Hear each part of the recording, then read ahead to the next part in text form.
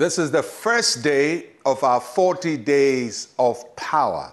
We begin today dedicating our lives to the Lord and proclaiming this fast, that from now, the 23rd of June to the 1st of August, the Lord will help us, He will guide us, He will lead us, and He will order our steps in this fast.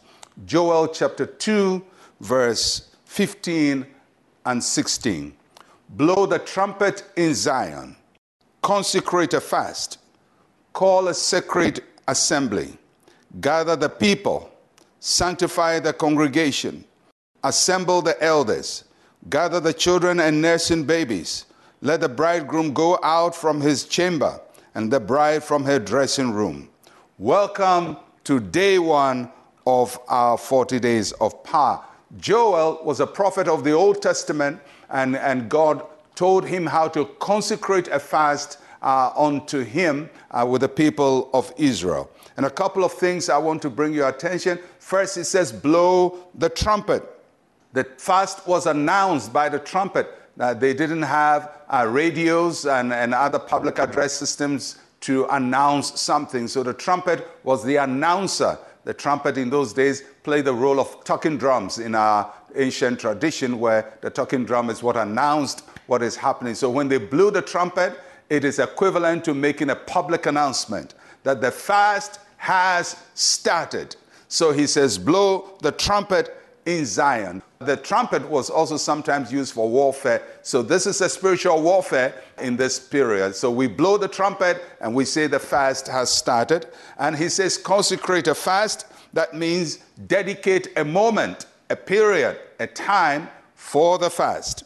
And then he said, call a sacred assembly. And the reason is because this is not a private fast, it's a public fast, and it's a corporate fast. A private fast is what you do just by yourself. A sacred assembly fast or a public fast is what you do with other people. And so this one we call a sacred assembly. For those who gather in churches, for those who are gathering on social media, for those who are watching on TV, on radio, wherever you are, we proclaim a sacred assembly, that from this day onwards, our gathering is unto the Lord, that we are joined in spirit, in mind with other believers in other parts of the world who assemble before the Lord and call upon the name of the Lord. That as we call upon the name of the Lord, He will hear us from heaven. The Lord will stretch out His hand and favor His people. The Lord will deliver His people from every trap and captivity. The Lord will lift up His countenance upon us and show us His peace.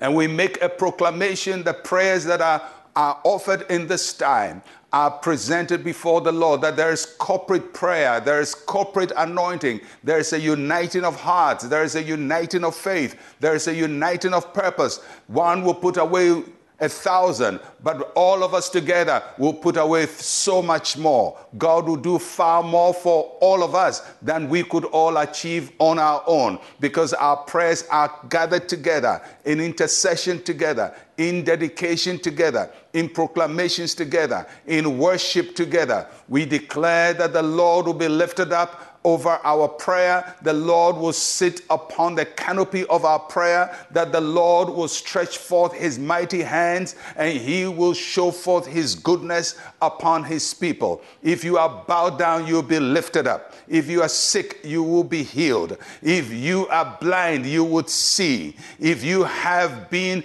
denied, a door will be opened unto you. We proclaim this as sacred assembly for the people of God, unto the Lord, for the Lord to show Himself strong on our behalf. May the beginning of this day and for the next 40 days become exceptional days for you. May the Lord increase you. May the Lord do extraordinary things for you. May the Lord show you favor and kindness. May it be well with you and your family wherever you are. In Jesus' name we make this proclamation. Amen. And let's pray together. Say with me, Heavenly Father, I consecrate myself to wait on you. Let your Holy Spirit lead me as I seek your face. In Jesus' name, amen and amen. Day one, we have started, and the Lord is our helper, will end strong. I am Pastor Mensa Otabil. Shalom, peace, and life to you.